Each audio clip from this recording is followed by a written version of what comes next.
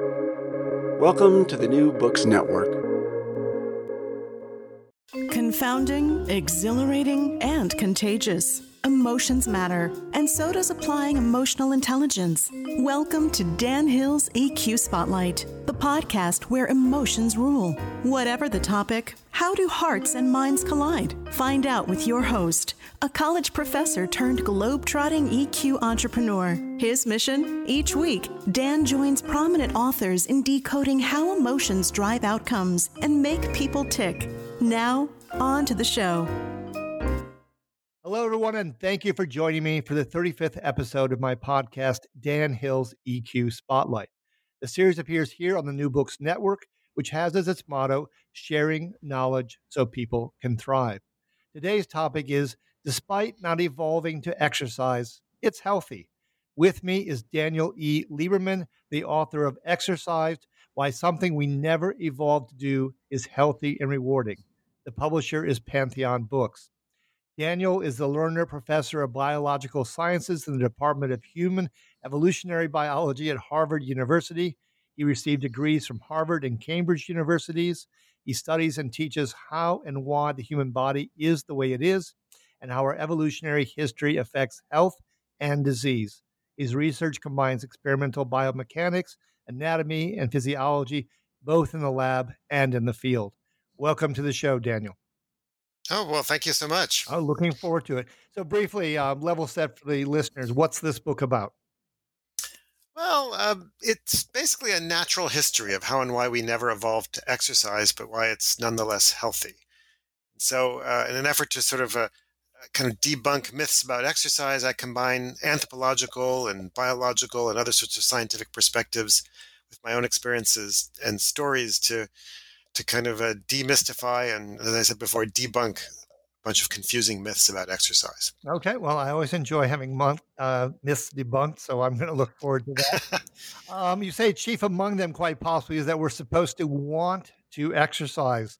Do you want to briefly elaborate on that statement? Then I have a couple of follow-up questions for you. Well, I mean, I think that's myth number one. That's the chief myth. That's the basic myth. In fact, it's the reason I wrote the book, which is that the vast majority of people in the Western world in places like America don't exercise. Only about 20% of Americans exercise in their leisure time, and yet we're constantly told that we're people who don't exercise are lazy, and it's confusing. And it's not that people don't want to exercise; it's just they have a hard time and they feel shamed and they feel bullied and they're anxious. They're literally exercised about exercise, and which is why I entitled the book "Exercised." And so I think that the kind of first thing to remember is that physical activity is moving, right? Physical activity is using your muscles to get something done, like shoveling your driveway, which is I just spent a few hours doing. But exercise is planned, voluntary, discretional physical activity for the sake of health and fitness. And until recently, nobody did that. That's a modern Western concept that arrives because people today no longer have to be physically active in order to survive. Sure. And you mentioned, the mind never evolved to get us moving unless, and you had two criteria there. One, it's necessary, and the other, it's pleasurable or otherwise rewarding. So you just mentioned being bullied or feeling bullied and anxious and several emotions. And of course, this is a show about emotions. So I want to kind of go down that path for a moment. You mentioned in the book later on some possibilities to make exercise indeed pleasurable, to bring happiness. Can you share those with listeners? Sure. I mean, I think there's sort of a few things that people can do I think there's sort of three sort of evolutionary lessons that I think can be useful to think about when you're thinking about exercise. And I think the first is just don't feel bad about not wanting to exercise. I mean, yesterday morning, for example, it was really cold and dark, and I had to meet my running buddy, my friend, at 6:30 in the morning. And I didn't want to go, right? And there's this little voice in my head saying, "Don't do it," right? And a lot of us are made to feel bad that we have those instincts, right? If you stand at the bottom of think about like in a mall or a subway stop or something like that, where there's an escalator next to a stairway, right? Most of us want to take the escalator, even though escalators never existed in our evolutionary history. But it's an instinct to avoid the the unnecessary exertion. And yet we're told that we're lazy somehow if we want to take the escalator. And I think so. A first step is just to know that little voice is an instinct, just like it's an instinct to want to eat the chocolate cake or uh, it's normal. Some ice cream, perhaps, in Harvard Square. Exactly, ice cream in Harvard Square. Exactly. I mean, these are basic fundamental instincts, and there's nothing wrong with them. And the trick is, in the modern world, we have to overcome those instincts. So that's, I think, the first lesson. I think the second one is what you just mentioned, which is that we evolved to be physically active for just two reasons: when it was necessary or when it was socially rewarding. And so, if you want to exercise and you're struggling to exercise, those are the two criteria that you should think about, right? And so, we prescribe it like cod liver oil, and we shame people and blame people into doing it. But try to find ways that make it enjoyable and necessary. And so that means, for example, dancing or going with friends, or Yep.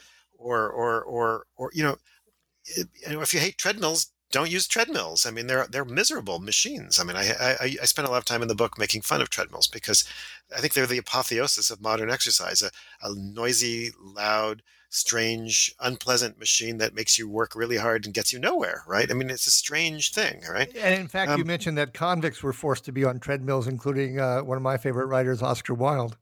That's correct. I mean, the modern treadmill was sort of invented as a torture device by the English prison.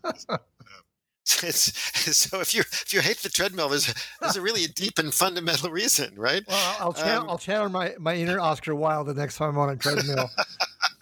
Yeah, well, I'm sure he didn't like it either. And so think about another thing that I think we should treat exercise the way we treat another modern kind of abnormal but important thing we do, which is education, right? We didn't evolve to read or learn algebra or whatever. And the way we do it is we make it necessary, we make it fun.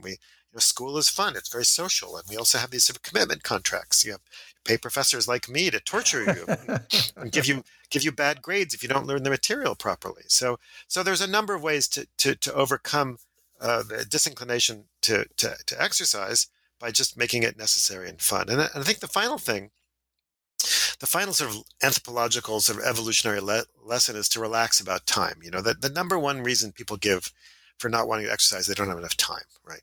And there's this idea that somehow you have to go out and run a marathon or go do some serious kind of Arnold Schwarzenegger kind of workout in the gym.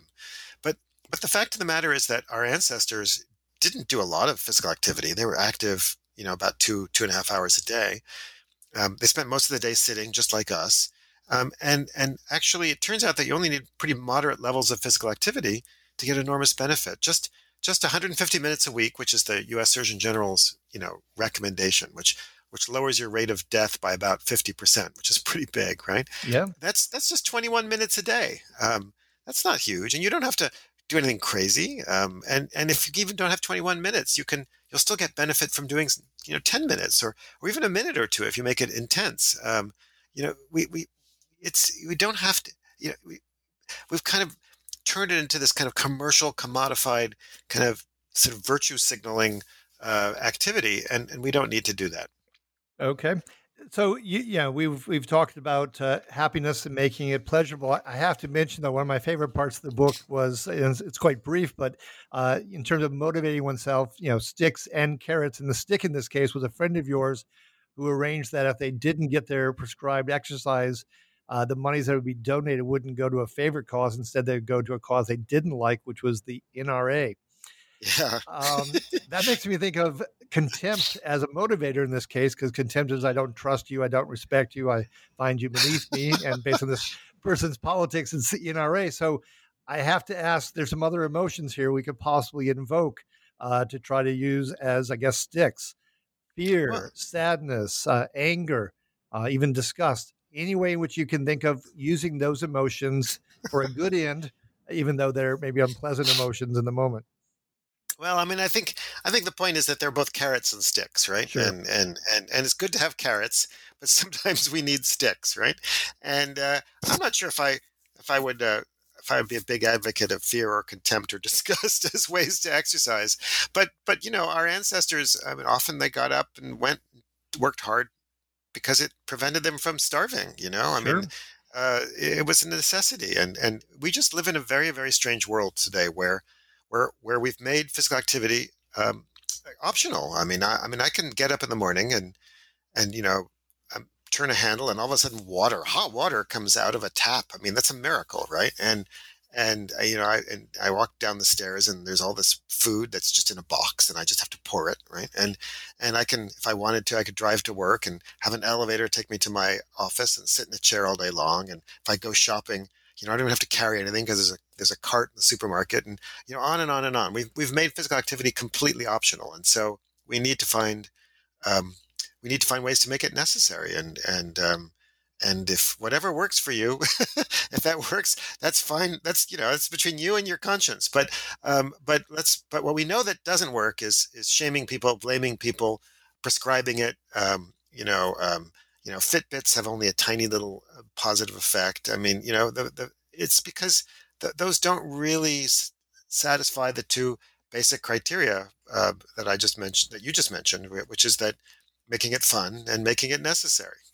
Okay. Well, a lot of this book, and I think it's really wonderful stuff. You're talking about, contemporary world, but you also talk about where we've come from, and that 80,000 years ago, everyone was basically in Africa, that Westerners are only about 12% of the world's population, yet 96% of the subjects in psychological studies, are from the Western world. So can you talk about, what you've seen over the course of humanity? And you have a lot of wonderful photographs taken from Namibia and other places. Key differences between Westerners and non-Westerners when it comes to exercise. Well, I mean, one of the key differences is that we even have this concept of exercise. I mean, the reason I started this book, actually, the kind of the impetus was I was doing some field work in Mexico, studying um, the Native American group called the Tarahumara. They call themselves Raramuri, and they're sort of famous for their running. And I was, traveling around and sleeping on the floors of pueblos and having a great time measuring people's feet and stuff like that. And there was this elderly guy, and I asked him about, and it turned out I was told he was a great runner. Actually, later on, I got to see him running in a race. Mid 70s, an amazing runner. I mean, he did like a 60, 70-mile race. And so I was asking about his running, and I asked him, how he trained. This is all through an interpreter. And the interpreter and I had the hardest time trying to explain to this guy what I meant by training, because they have no word for training. And eventually he looked at me when he finally figured out. He started explaining, how I go running in the morning, to stay healthy and stuff like that. And he looked at me. He said, "Why would anybody run if they didn't have to?" And I remember kind of laughing and being a little bit embarrassed by his question, because But then realizing that he had a point. It's not like I didn't know it, but he kind of crystallized it in my mind. And it was then I really thought it's interesting. I really wanted to explore more what it meant to the realization that exercise is really a kind of modern strange thing that people in most cultures and for most of human evolutionary history didn't do. Okay. So you have 12 myths in the book. I'm going to make you choose a favorite child. We've already dealt with the chief myth, number one, that kind of was the impetus for the book. Is there among the other myths one that you think is, particularly seminal, a favorite of yours for some reason?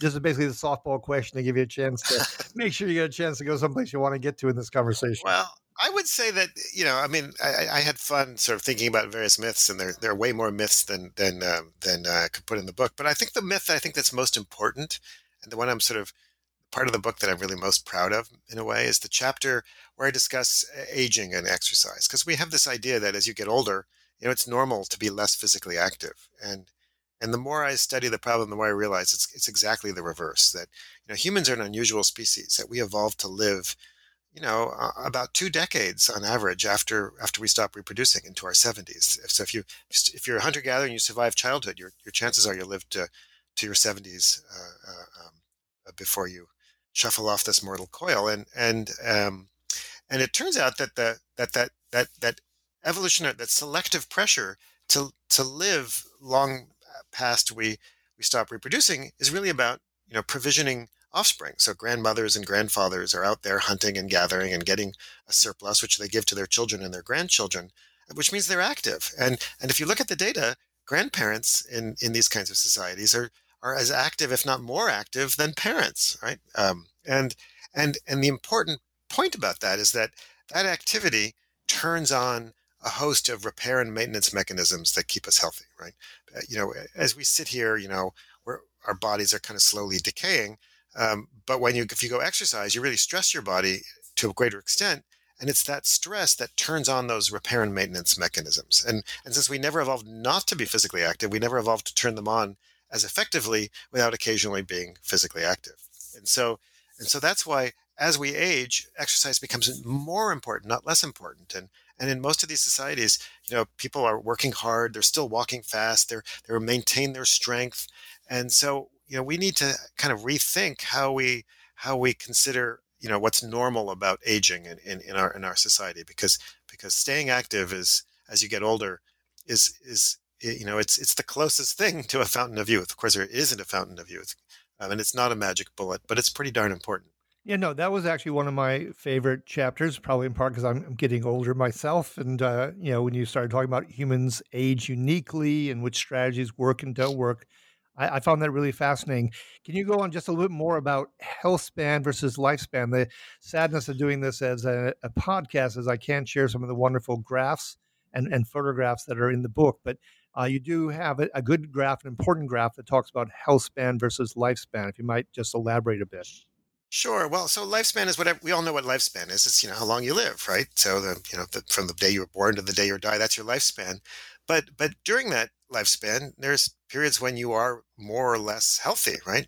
And it turns out that in most societies, until recently, health span and lifespan were pretty much the same thing, right? So people stayed with high functional capacity until the very end, and they quickly deteriorated and died. And that's because a lot of the chronic diseases that we suffer from for decades before dying are really modern. So diabetes and osteoporosis and arthritis and heart disease and the list is long. All right, a lot of those diseases are extremely rare to the point of being almost non-existent in populations that don't eat like us, but also as from the perspective of this book, also are much more physically active. And so staying with high functional capacity, that's your health span, right? And so a long life without much morbidity, without much illness, is a life in which you have a long health span as well as a long lifespan. And that's what physical activity does.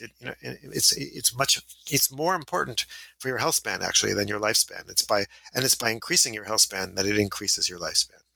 Okay. And, you mentioned one point, there's a statistic about Americans sitting around, and it's increased by 43% between 1965 and 2009. It's really pretty stunning. So it's the food we're eating, it's all sorts of habits we've developed and so forth. You mentioned that there are 5 ways in which we can spend calories. They're growing your body, maintaining your body, storing energy, being active, reproducing. What might you want to tell us about those 5 ways and how they stack up? What's most beneficial to us? I'm glad you asked that, because that's a really important point. It's really the essence of a lot of evolutionary theory, which is that, until recently, energy, like everything else, involved trade-offs, right? You can't spend a minute twice, right? A minute spending listening to this podcast is a minute that you didn't spend doing something else, right? And until recently, energy was as limited as time, right? Because people didn't have tons of calories available to them, right? They struggled to get every calorie, and so we have to allocate calories to one of these 5 different topics, 5 different processes. You can either grow, which of course we stopped doing at a certain point, after the end of puberty. You can spend it on maintenance, which is very important, and we spend about 2/3 of our calories on maintenance. Okay. You can spend it on storing energy, like fat, right? And you can spend it on reproducing, and you can spend it on physical activity. That's it. Those are your 5 choices, right? Anytime you spend energy on, say, physical activity, you're not spending it on something else. And the only thing, sadly, that natural selection cares about, which is because it doesn't, is reproduction, right? Basically, the sort of the equation of life is energy in and babies out, right? Yeah. And everything else is spent to kind of help you ultimately have as many offspring who survive and reproduce themselves. Yeah. So that's really fundamentally why we never evolved to exercise, because physical activity that doesn't have any benefit is actually counterproductive from an evolutionary perspective. And so back in the day when calories were limited and people already had to be very active anyway just to get their calories, going for a 5 mile jog in the morning was not a good idea. It was actually a pretty bad idea. So, and it's that basic fundamental instinct that causes us to want to take it easy whenever we can. But now, of course, we live in a world where bizarrely, we have super abundant calories. We actually pay extra money for foods that have, you know, less, fewer calories. Yeah. And we also, pay money to go on machines like treadmills that make us, work and get nothing done. Right. I mean, explain that to a hunter gatherer, to your ancestors from a few hundred generations ago. They'd think we're crazy. Yeah, no. My grandparents barely got through the Great Depression as farmers out in North Dakota. They would not have been wasting extra energy on a treadmill, I can assure you. Exactly. Yeah. Exactly. So let's get fairly specific about some of the activities, assuming listeners, we're in the Western world and we've got these excess calories and so forth. What would you recommend, or what does your studies, your research find are some of the best avenues, and what are some of the bogus or not so beneficial ways we might exercise? Well, so I tried to steer clear in the book from making it too prescriptive. This is not Yeah, a how-to book. This true. is really more a why book rather than a what-to-do book. But I think that the really key. So I think the key thing is just to do what you like, right? And I mean that matters more than anything else, right? Because if uh, but if you were to kind of ask 10 physicians or sort of exercise scientists, I think they'd probably all agree on a few basic principles. And one is that some is better than none. So if you're on the fence, you don't need to do a huge amount, and you'll get a benefit from doing a small amount. Secondly, I think that it's well established that cardio is really the bedrock of physical activity. Yeah. We evolved to be endurance athletes. Walking is the most fundamental, basic human activity. We're walkers. We evolved to walk. The average hunter gatherer walks from a distance from LA to New York every year. That's normal. Often carrying stuff too. So walking is super useful. But occasionally, a little intensity is also very important. So mixing it up a bit and getting in some vigorous activity has huge benefits. And then finally, getting some strength is important, especially as we age. So that's why, we recommend people do a little bit of strength training, particularly as they get older, because it prevents muscle wasting, what's called sarcopenia, which is really a debilitating problem for a lot of people as they age. They have trouble getting out of chairs and doing stuff. And then once that happens, then you get this vicious cycle where you become even less able to be physically active, and things deteriorate rapidly. So mix it up to get do stuff that you like. A little bit is better than none. A little bit more is better if you can do it, and have fun. Well, I remember, speaking of the weights, seeing the video of Judge Ginsburg Oh doing, yeah, doing all of her exercise. She was quite something. that's right. And she survived, several bouts of cancer and lived to be 87. And I don't think that the workouts she did were coincidental. I mean, I think that was a very important part of her longevity and her vigor right up until the end. Yeah, no, I certainly believe in the value of walking. Also, it's a good chance to kind of reflect on things. William Wordsworth wrote most of his best poetry while walking, and if you listen to the cadence of his poems, you can tell the man's walking. Um, Yeah, yeah. it informs them. But you weren't just walking; you also run. So I have to mention another favorite part of the book, the man against horse race. Can you tell? Can you tell listeners about that? That was a kind of a crazy. Well, so I studied the evolution of running and wrote a paper that with a colleague Dennis Bramble in 2004 that was in Nature, the Born to Run paper, and in that paper we describe how people could run down animals. Before the invention of sort of sophisticated weapons, people would run animals into basically a state of heat stroke. It's called persistence hunting. And I'm not going to go out to the Kalahari Desert and run a kudu down. That's not even legal.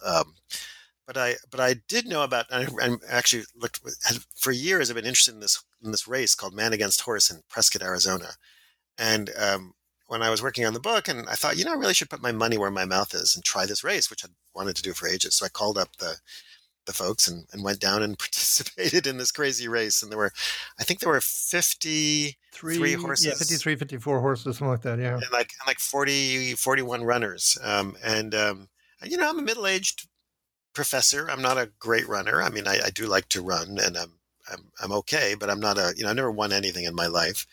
And yet I managed to, it's a marathon, basically. It's just as short of a marathon. It's 25 miles. And, over this mountain, and I managed to beat all but 13 of the horses. So I beat 40 horses, and the horses, by the way, get a rest. So they have there's a veterinary stop where they all have to stop and get their temperature and heart rate measured, so that they're make sure the riders don't injure the horses, but they don't do that for the humans. We have to keep going, so actually, I think the horses get a little extra help that the humans don't. But it was fun because it kind of first of all, it was just a fascinating and enjoyable experience, but it also really helped me kind of understand at a visceral level, an experiential level, just what it is like, how humans can outrun extraordinary running animals over long distances. Yeah, no, I never would have expected that. And it was a nice way of bringing home some of the messaging about persistence hunting and how our ancestors could manage to survive all this. It also had one of your most wonderful lines. You said, sweating effectively turns the entire body into a giant wet tongue. That's true. That's basically what we are. We've just got giant tongues running around. Fair enough. So I have to ask, what are you at work on next? You are a man who said at one point in the book that you love to always be discovering and doing new things. So surely there must be something next for you. Oh, well, the lab is busy, even though with the pandemic, it's hard for us to do research quite at the level that we're doing. But I have a wonderful group of students that we're doing experiments on ventilation.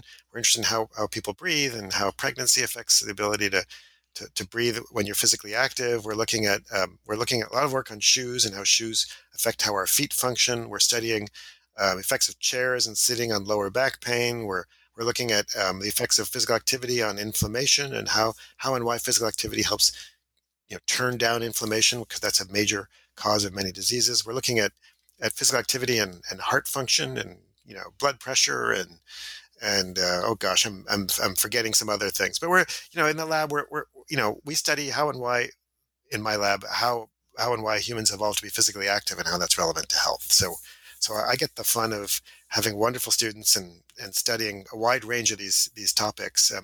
We focus mostly on running and walking, but we look at everything else as well. Sure. Well, the book was a real pleasure. I want to thank you for having been my guest here on Dan Hill's EQ Spotlight. This has been episode number 35. Despite not evolving to exercise as healthy, my guest, Daniel Lieberman, his book, Exercised: Why Something We Never Evolved to Do is Healthy and Rewarding. You can find more information about this episode by going to my latest blog posting at https://emotionswizard.com. If you've enjoyed today's show, please give it a rating or review on iTunes. To check out other episodes from the podcast, you can go to my company's website at the obligatory 3Ws, sensorylogic.com. Finally, I like to conclude every episode with an appropriate epigram. In this case, I actually chose something from, of all people, Dick Van Dyke. In looking through things I saw, he said at one point, in my 70s, I exercise to stay ambulatory. In my 80s, I exercise to avoid assisted living. Until next time, be kind and stay safe.